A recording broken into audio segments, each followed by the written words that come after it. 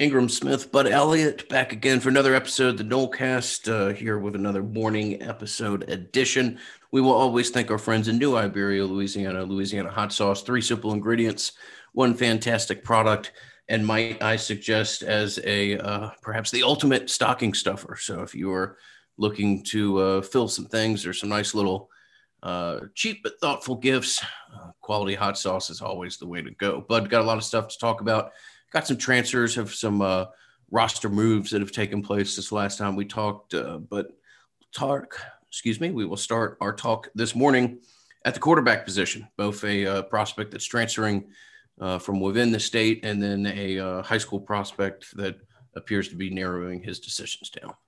Yeah, so opening here, Mackenzie Milton, former all-world quarterback for UCF who had a devastating knee injury.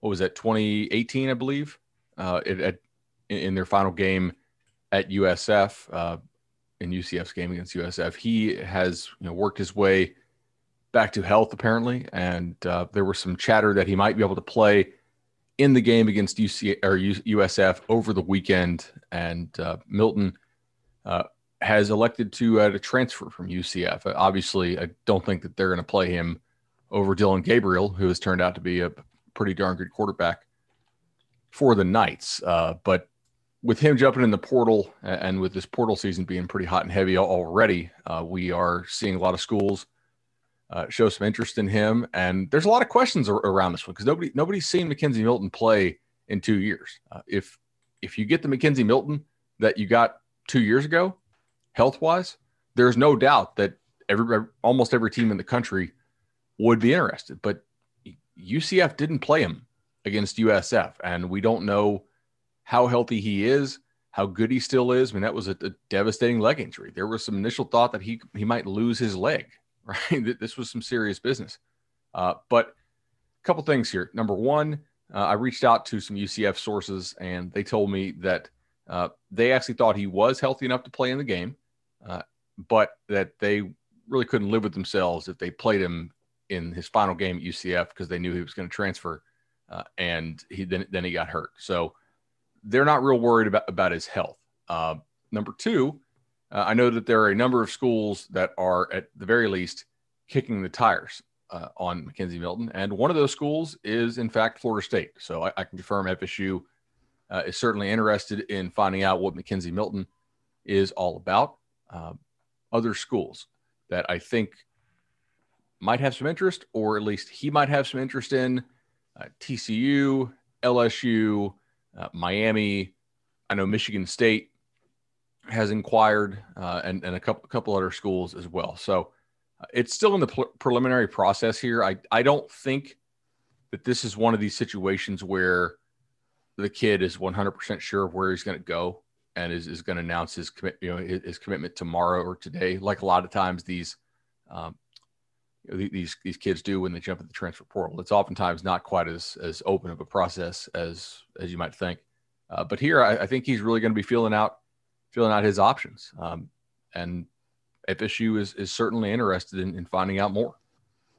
Yeah, I think it's good for us to, speaking as the Nolecaster, as a broader fan base, to know that there's been contact there and legitimate interest. Doesn't mean that Florida State's leading for Milton services or whatever else. I think that speaking broadly as a general fan base, that Florida State has set itself up for disappointment just because we see these kids enter the portal all the time. Florida State fans think they're going to either get them or be seriously involved in them, and then 2 days later they announce somewhere else.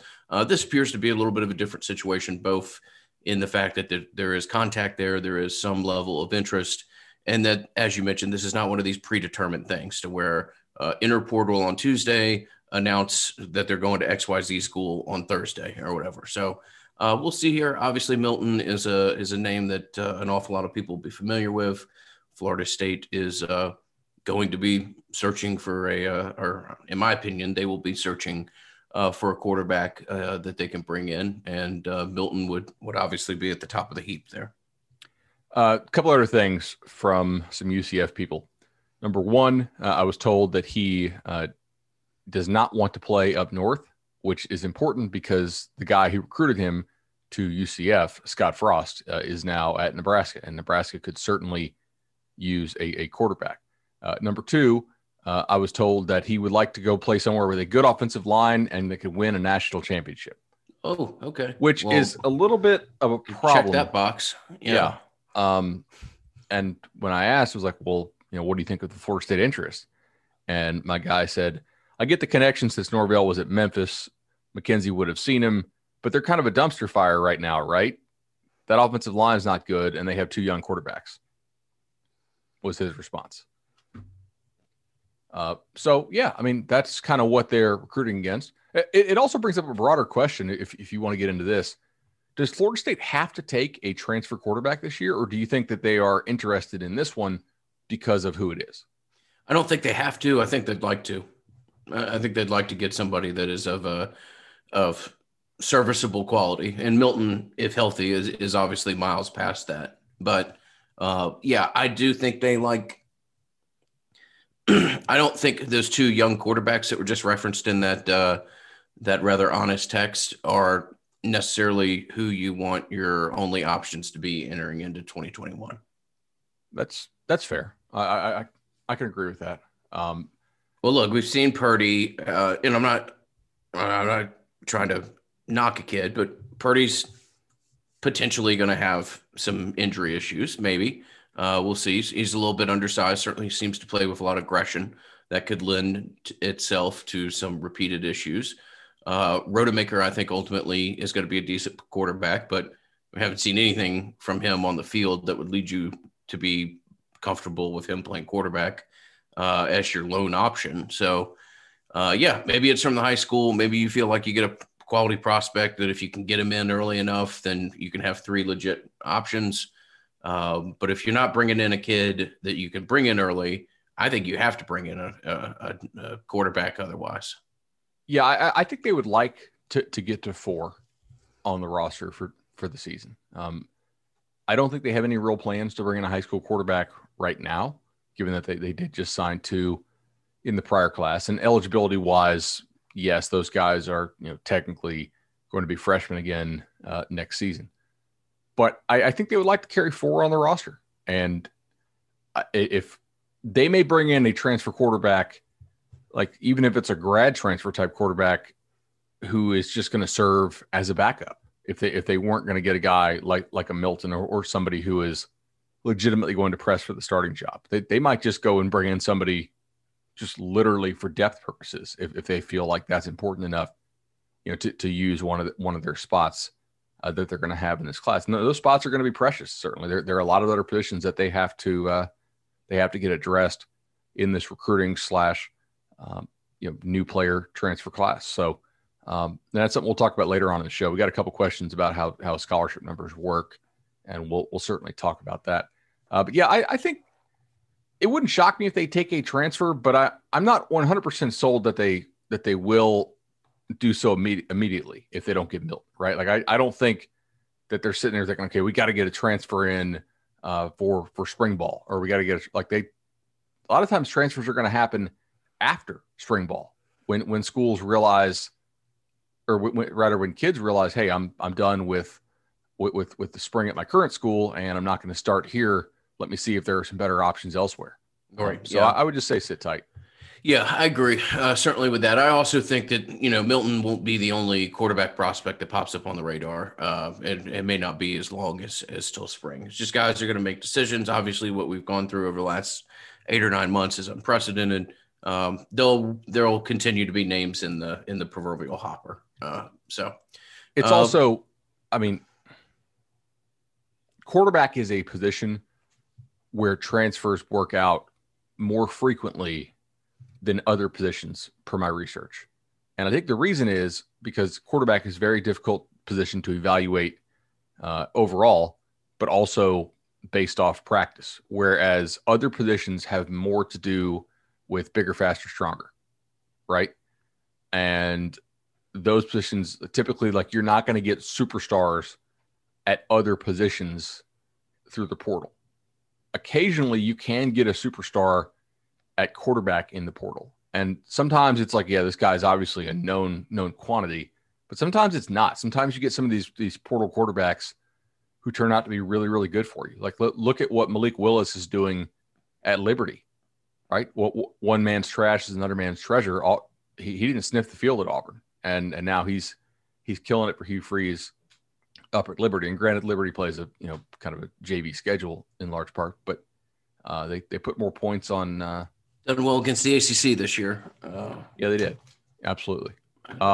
A blocked field goal away from going undefeated in the conference. So from a transfer to the high school ranks, maybe. Yeah, also a transfer in his own right. But Jake Garcia is somebody actually that we've talked a couple times about this on this podcast, more as a relation to our old dear friend Rush Probst. But Jake Garcia has decommitted from USC officially, a kid who found himself in Valdosta for a couple weeks and then bounced up to Metro Atlanta powerhouse Grayson after having some eligibility concerns with the legendary program down there in South Georgia. But quality quarterback, I know that he's somebody that I've looked at a couple times, but if it wasn't going to be USC, I guess in the back of my mind, I thought it would probably be Miami. Bud, you can tell me kind of where, in your opinion, Jake Garcia stands at this point after officially decommitting from USC. Yeah, so Miami's been on Garcia for a long time. I'm not aware of any serious interest in Florida State from Jake Garcia. Nobody's mentioned to me from FSU's program that they have a legitimate shot there. So I would say that is. I know we got a couple questions through the Patreon Messenger about that, but I'm not aware of any of that. And I think, typically if they were on a quarterback, I would know about it. So I'm sure FSU will reach out and see, but like Miami's been on him for quite a while. So I don't think we need to spend a whole lot of time on this one based on it right now. Like, he's a high school quarterback. FSU, I can tell you this. FSU was in a tough spot with Altmaier because they did have such a good relationship with him. And obviously they knew they were in a fight, but FSU does not have the cachet right now to be recruiting multiple quarterbacks at one time if you risk pushing off the better kid that you have, right? So like they couldn't be hardcore recruiting another kid and have word get out, because then I think Altmaier probably would have bounced. And it's not like a scared of competition thing. It's just being able to count. And I know you went to high school in Mississippi, but like you would have four kids in basically one class at that point, because Rodemaker and Purdy get that free year. So yeah, that's what I have on the Jake Garcia thing. Figured we just put that up top of the show because it's kind of recent. We also got a couple questions about how scholarships work. I actually wrote up a post on Knowles 24/7 on this as well, but I'll just quickly explain this. All right, so the roster limit overall is 85. The incoming player limit is 25. Those are the two rules that you have to play within. This year, it's a little bit different. Excuse me. It's slightly different this year because any current seniors on your roster who want to come back do not count against your 85. Florida State has a couple of those guys like Babion Johnson, dudes like that who we expect will probably come back. Obviously, they'd love to have like Janarius Robinson and Josh Kando back. So those guys will not count against your 85. Florida State is not going to have an issue with the 85 rule. What it is going to be bumping up against is the 25 rule. You only get 25 new players, and that includes transfers and recruits combined. So it's not, hey, you get 25 high schoolers plus all the transfers that you can fit in your shopping cart. That's not how this works. It's 25 total. Plus whatever room you have left over from the prior year's class. And I know this gets complicated, but basically I'm just going to simplify it for you. Florida State thinks it can take 26 total, meaning they have one spot from last year's class. So they can take up to 26 new scholarship players for next year's roster. That's how many guys they can add on. That's high schoolers plus recruits total. Not including walk-ons, obviously, because I said scholarship players. But yeah, that's what it is. I hope that's simple. That's just the NCAA rule. And yes, by the way, that does include grad transfers. Graduate transfers do count against your cap. I know there's some kind of weird thing that going around that says that they don't. That's not true. Additionally, there is no waiver right? People are asking about a waiver. What about a waiver? No, there's no waiver on the 25. This is just an NCAA rule. You don't get a waiver. Otherwise, Kansas would have been filing for waivers every single year because they have been fighting, to get back to like 70 scholarship guys for years on their total roster. And ultimately, the rule is the way it is to do two things. Number one, to prevent you from oversigning like crazy. Like this is largely a response to some of the stuff that some schools, like Ole Miss, signed 40-something guys one year, right? And then obviously, like that's just not. If you look at the math of that, that's not a great setup. It's obviously going to be a problem for your student athletes because a number of them are going to have to get cut, and it also inspires you to run a program which keeps your athletes happy and wants them like make them want to stay in town. So, yeah, I just figured I'd lead off with that. You got anything more on that, or you want to get into this mailbag? No, man. I mean, I know there's been some maybe some general misinformation out there about that. It's not. I don't know. Maybe one of those topic matters that's made more complicated depending on how many voices you listen to or how you try to figure that out. But we got a bunch of questions, some new questions. Still had some questions from earlier in the week that we didn't get a chance to get to. So why don't we go ahead and jump into those? Caleb asked us our first question. He says, with the recent David Hale, Andrea Adelson article, plus numerous other podcasts and articles, the downslide of Florida State football has been well documented. One of the reasons documented was the administration, quote unquote.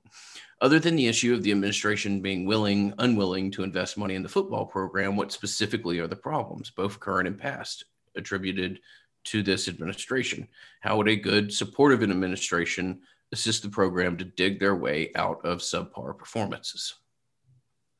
I'll let you lead off with this one. I also don't think that the administration is unwilling to invest money in the football program. I think there are some levels of bureaucracy there that are complicating things at times. And I think you have some people in administration who are, I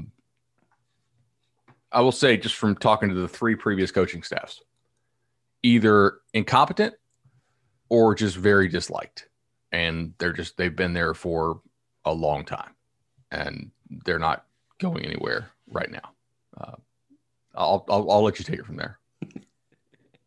So I think real quickly before I jump into this, that as a general fan base, Florida State needs to be, or I would suggest that there's both a understanding and appreciation for how much this athletic department has done in 40 years with the resources that it's actually had at its disposal. It is amazing what Florida State has accomplished compared to peers who are much older, have had much more assets and resources to throw at athletics.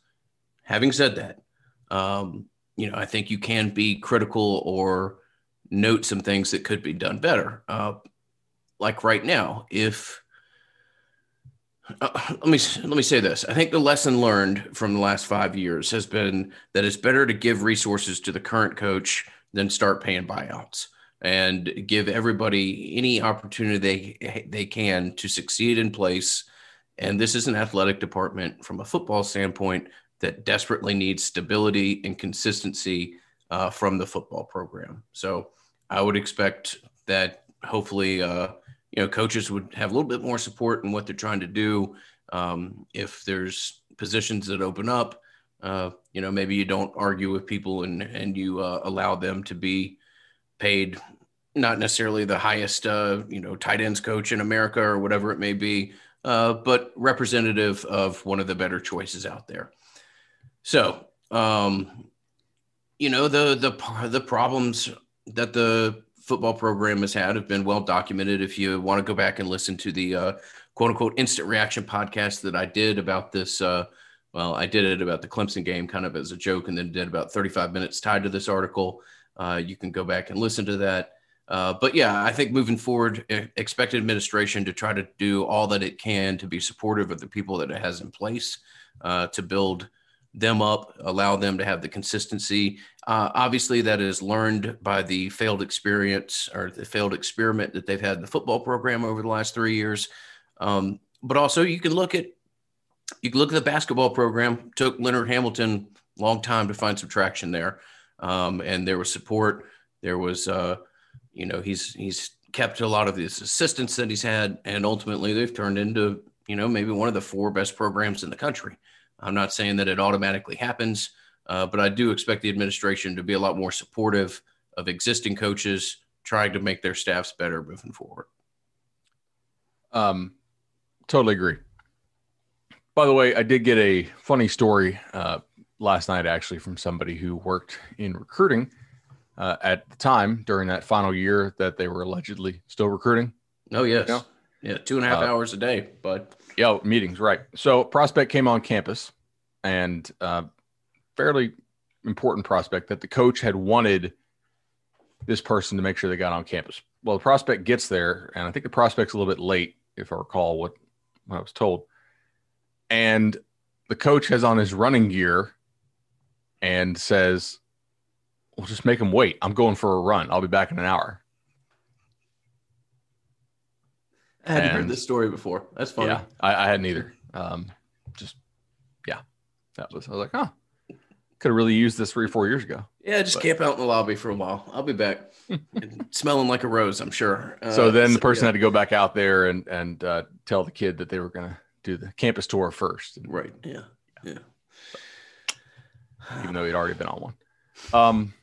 All right. So let's take Clayton's question. Altmaier or Purdy, knowing what you know.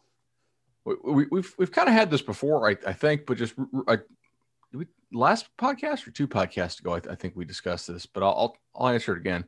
I've never seen Altmaier in person because of the COVID stuff. I think his film is pretty impressive. He gets rid of the ball quickly. I don't know. The arm is huge, and he's obviously not that big of a guy.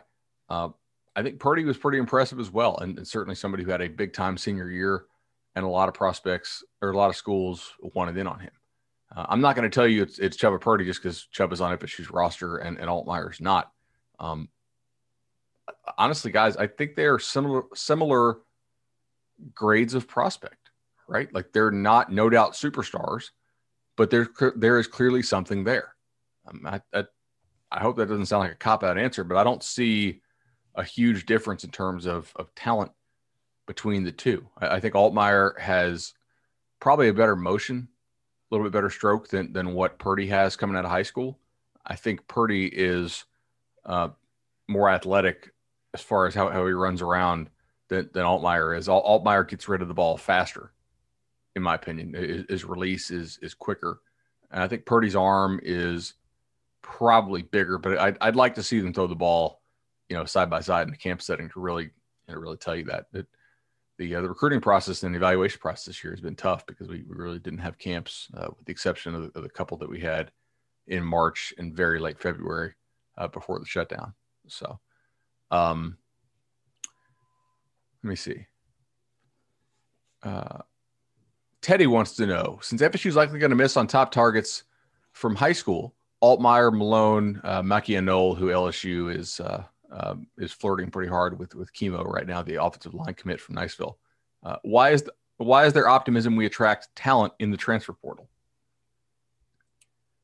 Well, this is a good question. And I think it's, he continues. It doesn't make sense that we could get talented guys in the portal if we can't get talented guys out of high school. Am I missing something?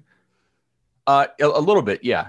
So I think if you alter the question to read, why is there optimism we attract top talent in the transfer portal? Then I would tell you there's not any, right? But FSU is not going to get top talent in the transfer portal. FSU needs to fill some holes on its roster, accumulate competitive depth, guys who want to be somewhere and want to actually work hard and create a functioning football culture. That's what they can go and get through the transfer portal. They can get some guys whose upside is merely competency in the transfer portal. And normally that's not something you would want to go get if you're Florida State. But given where this roster is right now and given where this program is right now, it allows you, like, the level of player that can help Florida State currently is lower than what it normally would be. and that allows you to have more options in the portal, because your standards are lowered at least temporarily here. I don't have any optimism that they are going to go out and get top talent in the transfer portal, but I definitely think they can get guys who can help their football team. Like, is Devontae Love-Taylor a top talent? No, right? I mean, is Jerry Jones, is Fabian Lovett a top talent? I mean, Lovett, I think you could probably argue so, but Jerry Jones, not really. They're guys who can help your team. Try to think like Deshaun Corbin. Is he a top talent? That's not necessarily transfer portal. Never mind. I was going to throw out the example of Webb, but yeah, sure. But Webb is still he's a JUCO transfer, which I know they're still looking at. So yeah, I don't have any optimism they're going to get top talent in the transfer portal. There's not any signs that this thing is going to be a quick turnaround. Like, there were obvious signs that Miami was actually a pretty good team last year. Just had some really bad breaks, and one position was holding them back pretty hard. That's not the case here. And FSU doesn't have quite the success with transfer history like some of these schools do. But I think they can absolutely get some quality players, or some at least decent players, to come in and help their team be better next year. Brandon asked, with the news of Sarah Fuller at Vandy, here's a hypothetical. Would there be any strategy to finding the best female soccer player or place kicker and offering a full football scholarship to balance the male-female offers at Florida State or any other school? Could be at a high school or a walk-on scenario, I assume. Would it be disadvantageous to spend the limited time that the special teams get to do this? I'm not sure how Title IX fits in, or the perception how such a move would be received, but with Florida State women's soccer having one of the best programs in the nation, it gave me pause. I think this is genius, right? I mean, isn't it? I'm trying to think. Why would we not? So any player that plays football has to automatically have their scholarship counted towards football. Well, is that the case if you're a female in a female sport? Well, I don't know that it's ever been done before. I know it's the case if you're a male and you try to bring them in on track scholarship. So right. Yeah, it may take the NCAA a year or two to adjust adjust things that have never otherwise been thrown at it. But no, man, I think this is there's some interesting leeway to work with here. Now, obviously, excuse me, she would have to have the talent to actually play at that level. Sarah Fuller's got a pretty big leg. I'll watch some of her soccer clips, and yet they did have her squib kick in that game. So I've never seen her execute like a deep kickoff or kick an actual field goal, because Vanderbilt's offense is so bad that it didn't even get into field goal range, which is a problem for that school. Look, if you knew that you had a female kicker who could go play women's soccer for FSU and still be a kicker on the football team, and she was actually a good kicker, hell yeah, you'd do it, because you would get a free scholarship spot, assuming that you wouldn't have to allocate that scholarship to football. And every one of those is precious. So, man, like, if you could do it, sure. I don't know enough about kicking, and I don't want to talk out of my rear end to say that, like, yes, this is very doable as far as talent wise, or no, it's not. I don't know. You watch soccer. Are there any, like, it's pretty well established, like, WNBA players would get smoked by NBA players. Are there any female soccer players who could play in like competitive men's? It's pretty rare, right? Not necessarily, but I don't necessarily know that you would need that skill trait either if you wanted to be a kicker. I mean, certainly America's, in large part to Title IX, has been the kind of the torchbearer when it comes to women's soccer for the last 25 years or so. And there's tons of great options. Like Mia Hamm may be the best female player ever. I don't know that she necessarily would have been a kicker. But a lot of these, like Fuller's a goalkeeper. That's where I would expect you'd probably find, potentially, you'd find somebody that would play. But, like, the She's married to a Philadelphia Eagles prospect. I think her name's Julie. Well, this isn't good radio because I'm forgetting her name, but there's a couple players on the women's national team that could probably Julie kick. Ertz. I'd be interested. They'd probably be somebody that if, they would be like 45 yards and under, I would imagine. I'm not sure I've seen a leg on a female that's going to be, blasting a 52-yard field goal or something like that. At least not as of yet. Got it. Okay. So got to take a quick pause here to thank the folks at Legendary Home Loans team at Resolution. Guys, awesome work from the Legendary team. 844 FSU loan. I think we're creeping up on 120, by the way. Home loans and refis by Chad and Shannon. Just awesome work from those dudes. Knowledge of the industry, customer service. If you call them, you get to commiserate a little bit with the status of the current program, and they live and die with every snap, just like y'all do. But it's not just the Knowles talk; it's the professionalism and the experience and the great rates you can get. So 844 FSU loan. At least give them a chance to make you their best offer. I do want to throw in one here that we got asked about a lot on Twitter, and that's, hey, are you guys hearing the rumors that the boosters are getting the money together to buy out Adam Fuller, and they're calling around to boosters to see if they can get the money together? And I just want to say, guys, this is not how this works. Okay. Might a booster or two get called if you were going to buy out a head coach and you had to pay like a $15 million buyout? Yeah. A, it's just kind of a courtesy thing. And B, they might say, hey, like we need to make sure we can count on you, for financial support going forward. And we're going to make this decision. Want to make sure you're on board with it. And we have continued support from you. If you're going to buy out a defensive coordinator for $800K, that's not a booster decision. Boosters are not getting called and saying, hey, can you help me out to make this thing? Like, that's just not how this works. It's not that, I'm not saying Florida State is super flush with cash, but $800K is not something that you need to make calls for. If you as the head coach and the administration want to do it, you just do it. You know what I'm saying? Like, that's just not something that I don't know, based on my experience, based on my reporting, based on the boosters, like any of your booster buddies get a call and say, hey man, can you help chip in for $800K to buy out a DC? No, there's sometimes where you can parse out rumors pretty quickly. I remember way back in the day, like there was a rumor when Mark Stoops was ultimately hired that Florida State was trying to sign Kirby Smart. Yeah, they probably were. But that there were rumors around that, they were calling boosters for 15 or 20K a piece to put together a package for Kirby Smart. That's just not how it happens.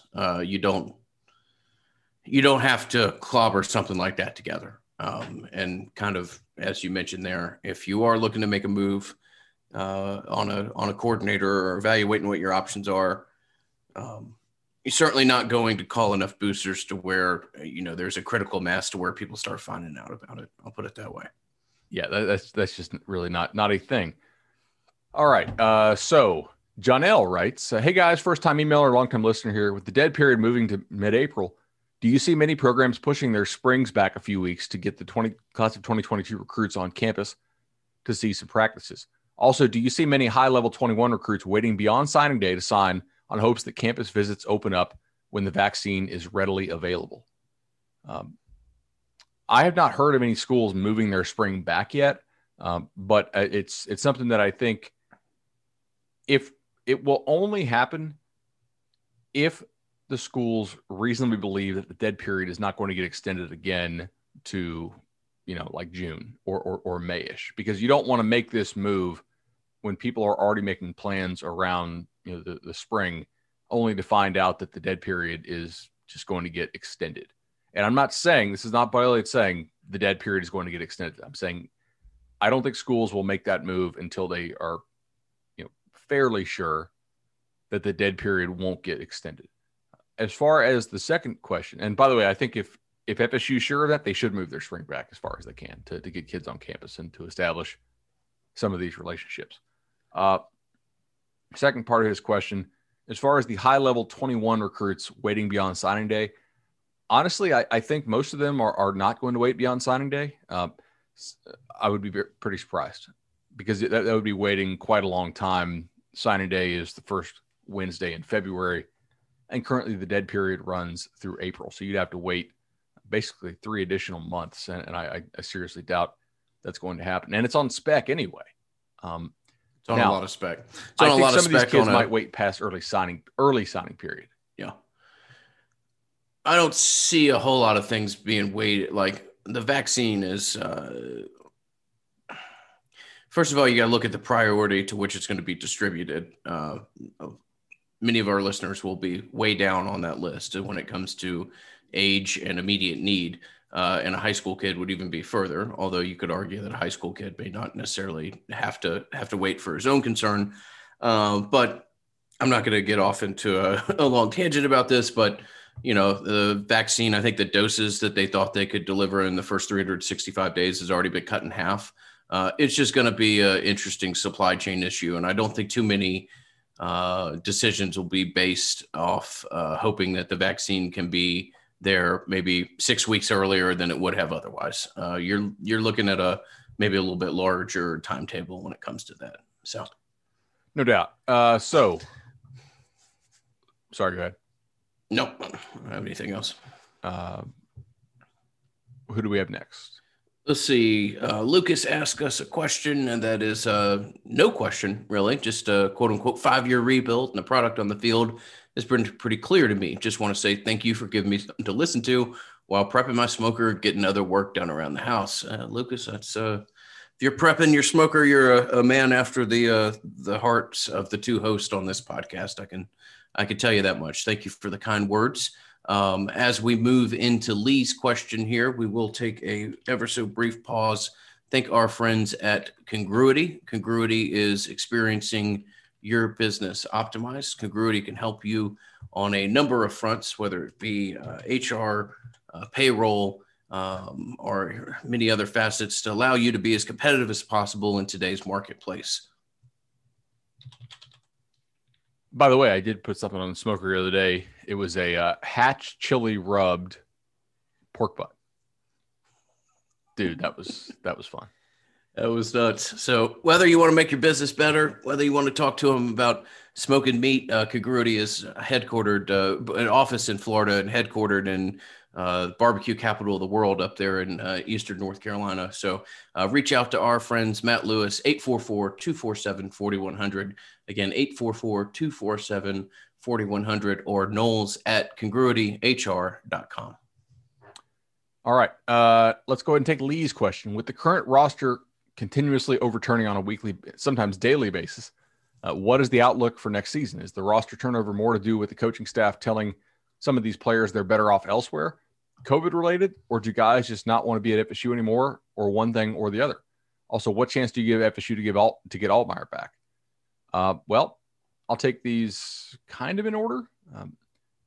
What is the outlook for next season? I think it's better than the outlook for this season, based on this season's results and which of your star players actually played in games this year. I think next season will be better because they're going to have an actual off season. I hope, unless this COVID thing continues. And I think that's going to be a pretty big deal.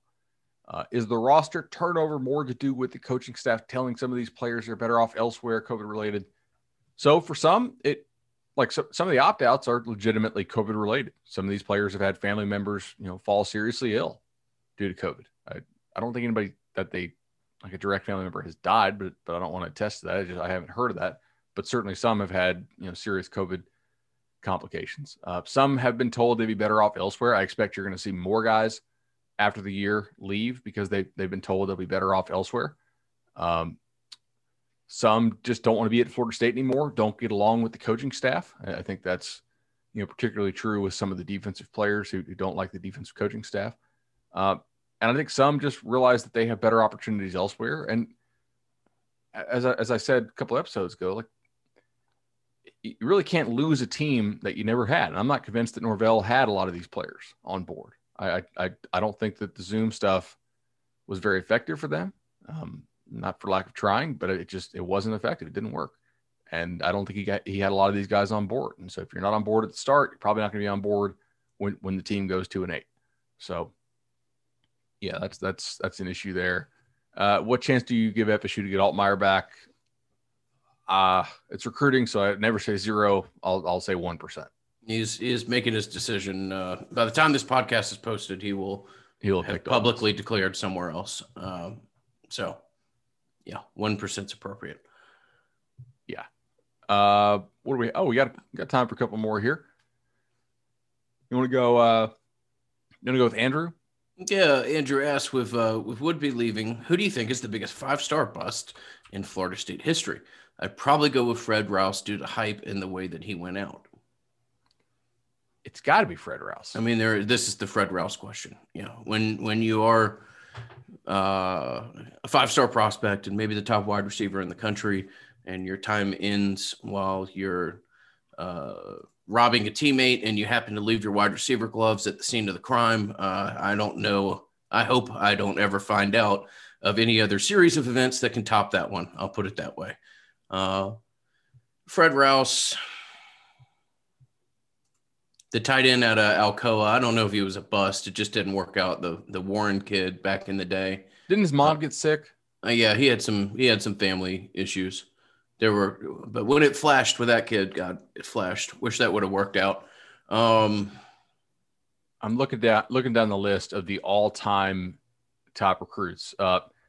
Callahan Bright, but never actually got on campus. He never made it. He was playing at, well, I think we've talked about this before, but he ended up playing at NIAA college football, which had to be incredible to see him play.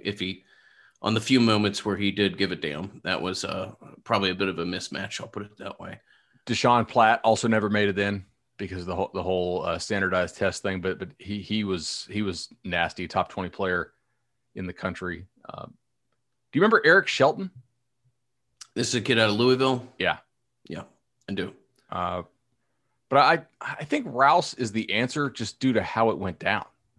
You're exactly right. I think that has to be the answer. From recent years,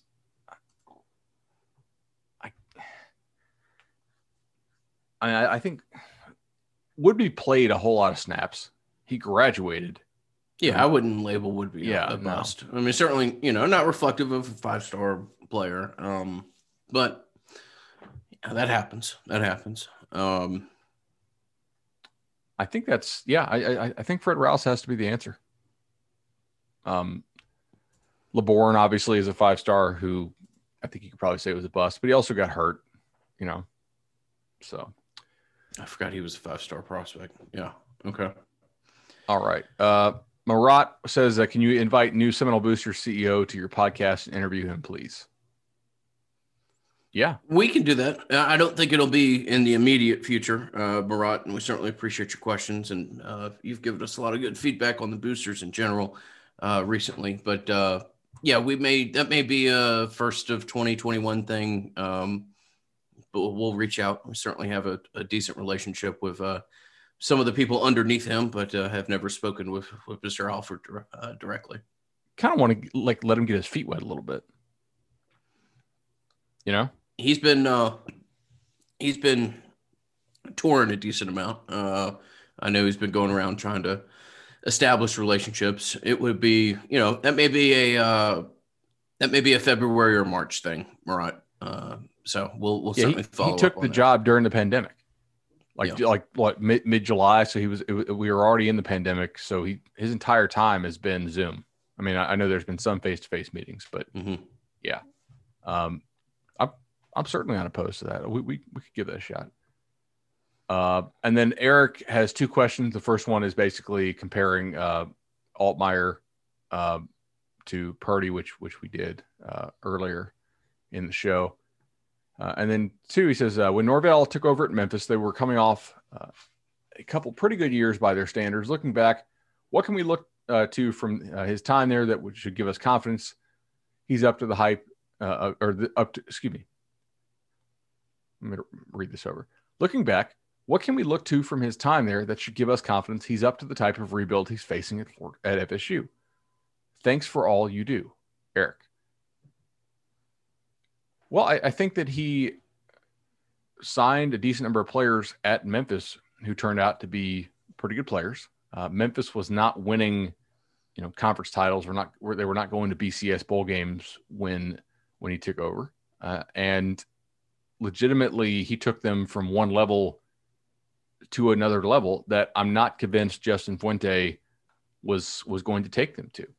Fuente did a nice job on the rebuild at Memphis, but I'm not really sure that he was going to get them, to that next level. And Memphis also had an NFL quarterback in Paxton Lynch when Fuente was there, whereas Mike did not. I mean, nobody thinks Brady White's going to be an NFL guy. I don't think.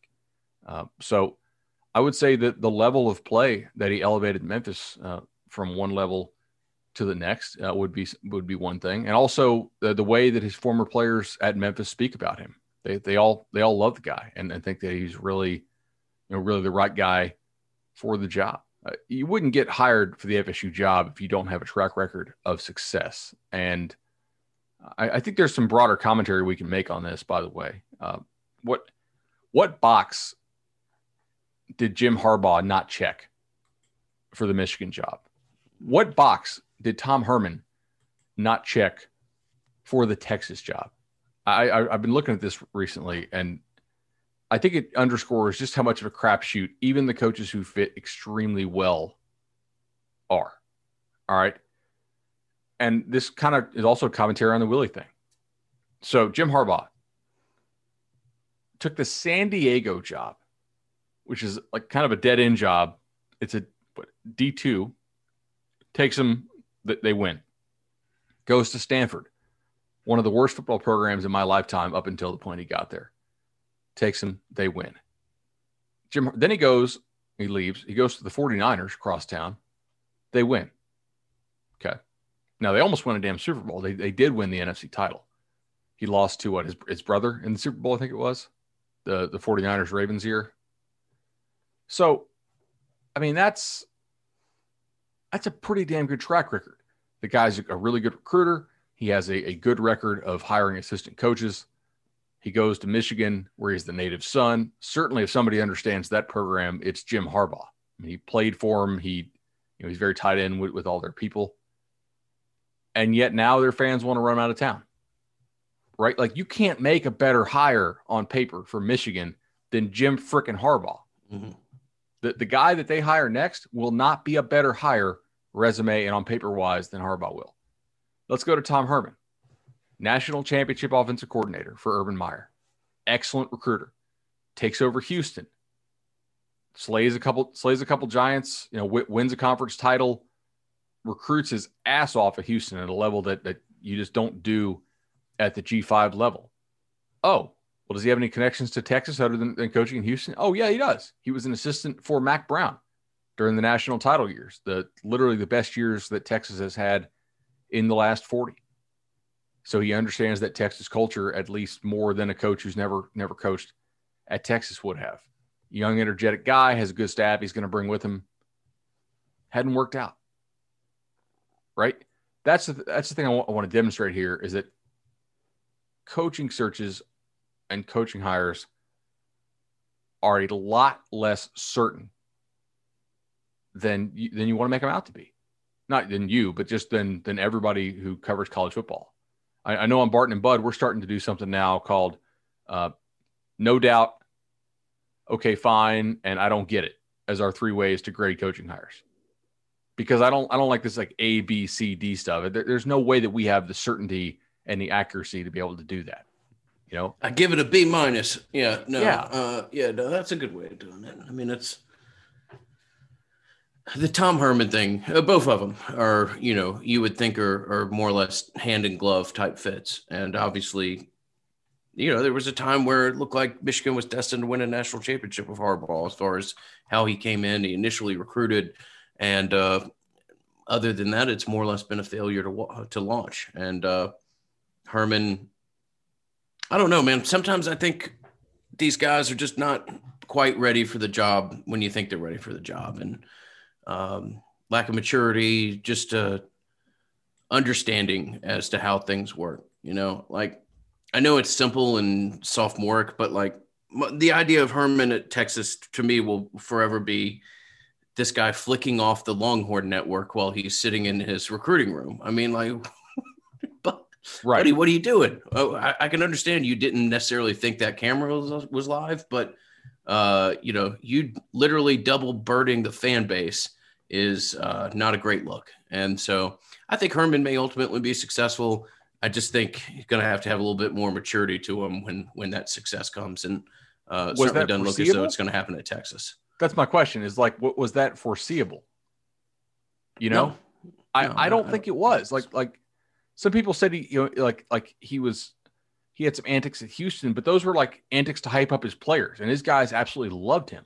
Mhm. You know, I they also didn't play think as it's hard for the next guy. and this is not something that you can judge or grade, but it's a really different thing taking over a locker room and being able to convince kids that they're the underdog and people don't respect them, and then you move to a program where you're recruiting the kids that are 3, 4, 5 best kids in the country at their position, and selling those kids that they're an underdog and disrespected and everything else is a hell of a bigger challenge. So you really do have to kind of pivot from stepping stone job to premier job, and how you approach the kids, manage the roster, et cetera, et cetera. No doubt. All right. We will thank our friends at Madison Social. They have made everything that we do possible. Sponsors with us since day one. They've got the Reuben sandwich that we always love to talk about, but we'll point your attention to the New Bloods t-shirt that they're doing. Really one of my favorite things that they've done recently. They're working with Trent Forrest on it. Portion of the proceeds go to the Omega Lamplighters organization, which is very impressive in its own right, but it's a great looking shirt. Very much kind of captures the spirit of the basketball program that's been so successful. Everything that they do is great, whether it be a hamburger, a t-shirt, or a Nolecast Bloody Mary, but would encourage you to go look at that. You can find it at madisonsocial.com/new-bloods. Again, madisonsocial.com/new-bloods. All right. Do we have any more this week? I don't see anything else on the sheet here. So unless I'm otherwise mistaken, this will probably bring about this episode of the Nolecast to close.